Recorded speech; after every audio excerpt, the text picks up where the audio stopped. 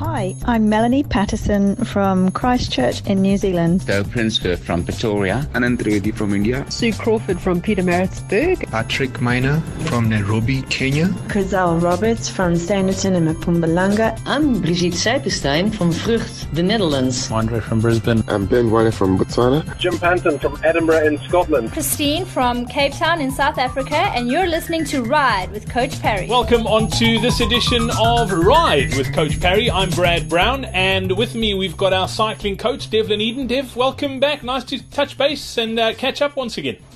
Thanks, Brad. Yeah, good to be here and excited for things to come.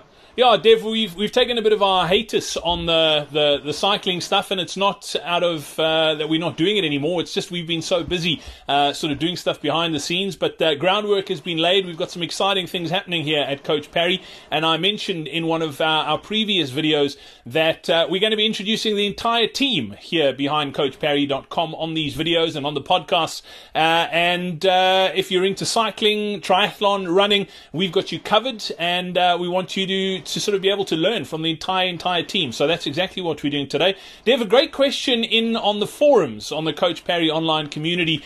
Someone was asking about pain and numbness when they're cycling. They're finding that once they've been on the bike for a little while, they start getting some numbness in their hands and in various other places, and also their neck and shoulder really starts hurting. What can you do? I mean, it's fairly common, particularly when you're starting out and you start going longer than you used to.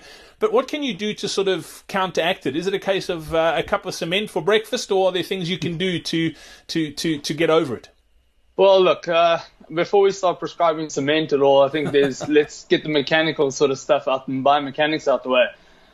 Look, first and foremost would be to start off with corrections in bike setup. So whether you've had a setup done and might need a little bit of tweaking, or haven't actually got that far yet, that's going to be first and foremost. So when we start talking about things like numbness in the hands, for instance, more often than not, the actual reach from your saddle height down to your handlebars might be too drastic. So your seat might be much higher than what your bars are.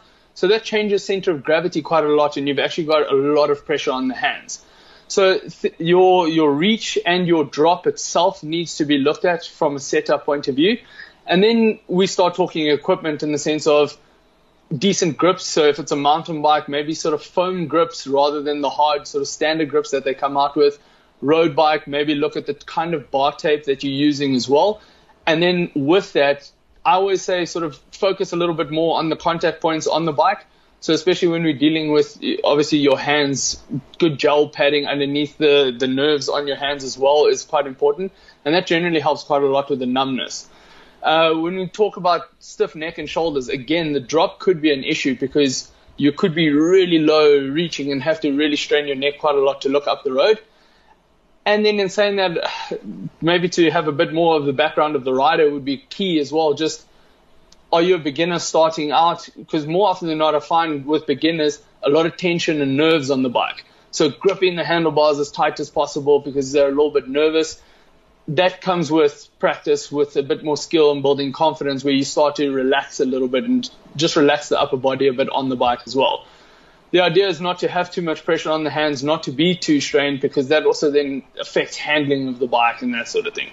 So I think first and foremost, let's look biomechanically, maybe have your setup double checked, and then from there start looking at the equipment that you're dealing with and that before we then move on to possible strength and conditioning as well, which could always help. Yeah, absolutely, and that's an easy fix, Dev. I mean, getting a bike set up, we see it so often. People buy bikes and they skimp on the getting a professional bike setup, as opposed to someone looking and closing their one eye and looking at angles that way. Yeah. Like go to someone who knows what they're doing. It's worth the money that you spend, and it's definitely going to help. And something that I found that helps for the numbness on the hands, Dev, is if you cut a pool noodle and you then you put it over the handlebars. It's nice and thick. It's soft. That works. I'm kidding. Don't anybody go cut up a pool noodle. I was going to say the thing with the pool noodle is also a bit fatter, so it often affects your sort of gripping of the bike. So no, don't go there. I got big hands, it doesn't work. Dev, it's been great catching up. Don't forget, if you want some help, we've got a whole bunch of training programs as well. If you want access to all of our coaches, Devlin, our triathlon coach, running coach, all you need to do is head over to coachparry.com/cycling. That's where you can get all the details from our online training platform. If you're training for your very first 94.7 cycle challenge, or you're training for your fastest Cape Town cycle tour, doesn't matter. Multi-day stage race on the mountain bike, we've got you covered. Go check it out. coachparry.com/cycling. Dev, as always, great to catch up. Thanks for your time. We look forward to catching up again next week. Great stuff, chat soon. Thanks.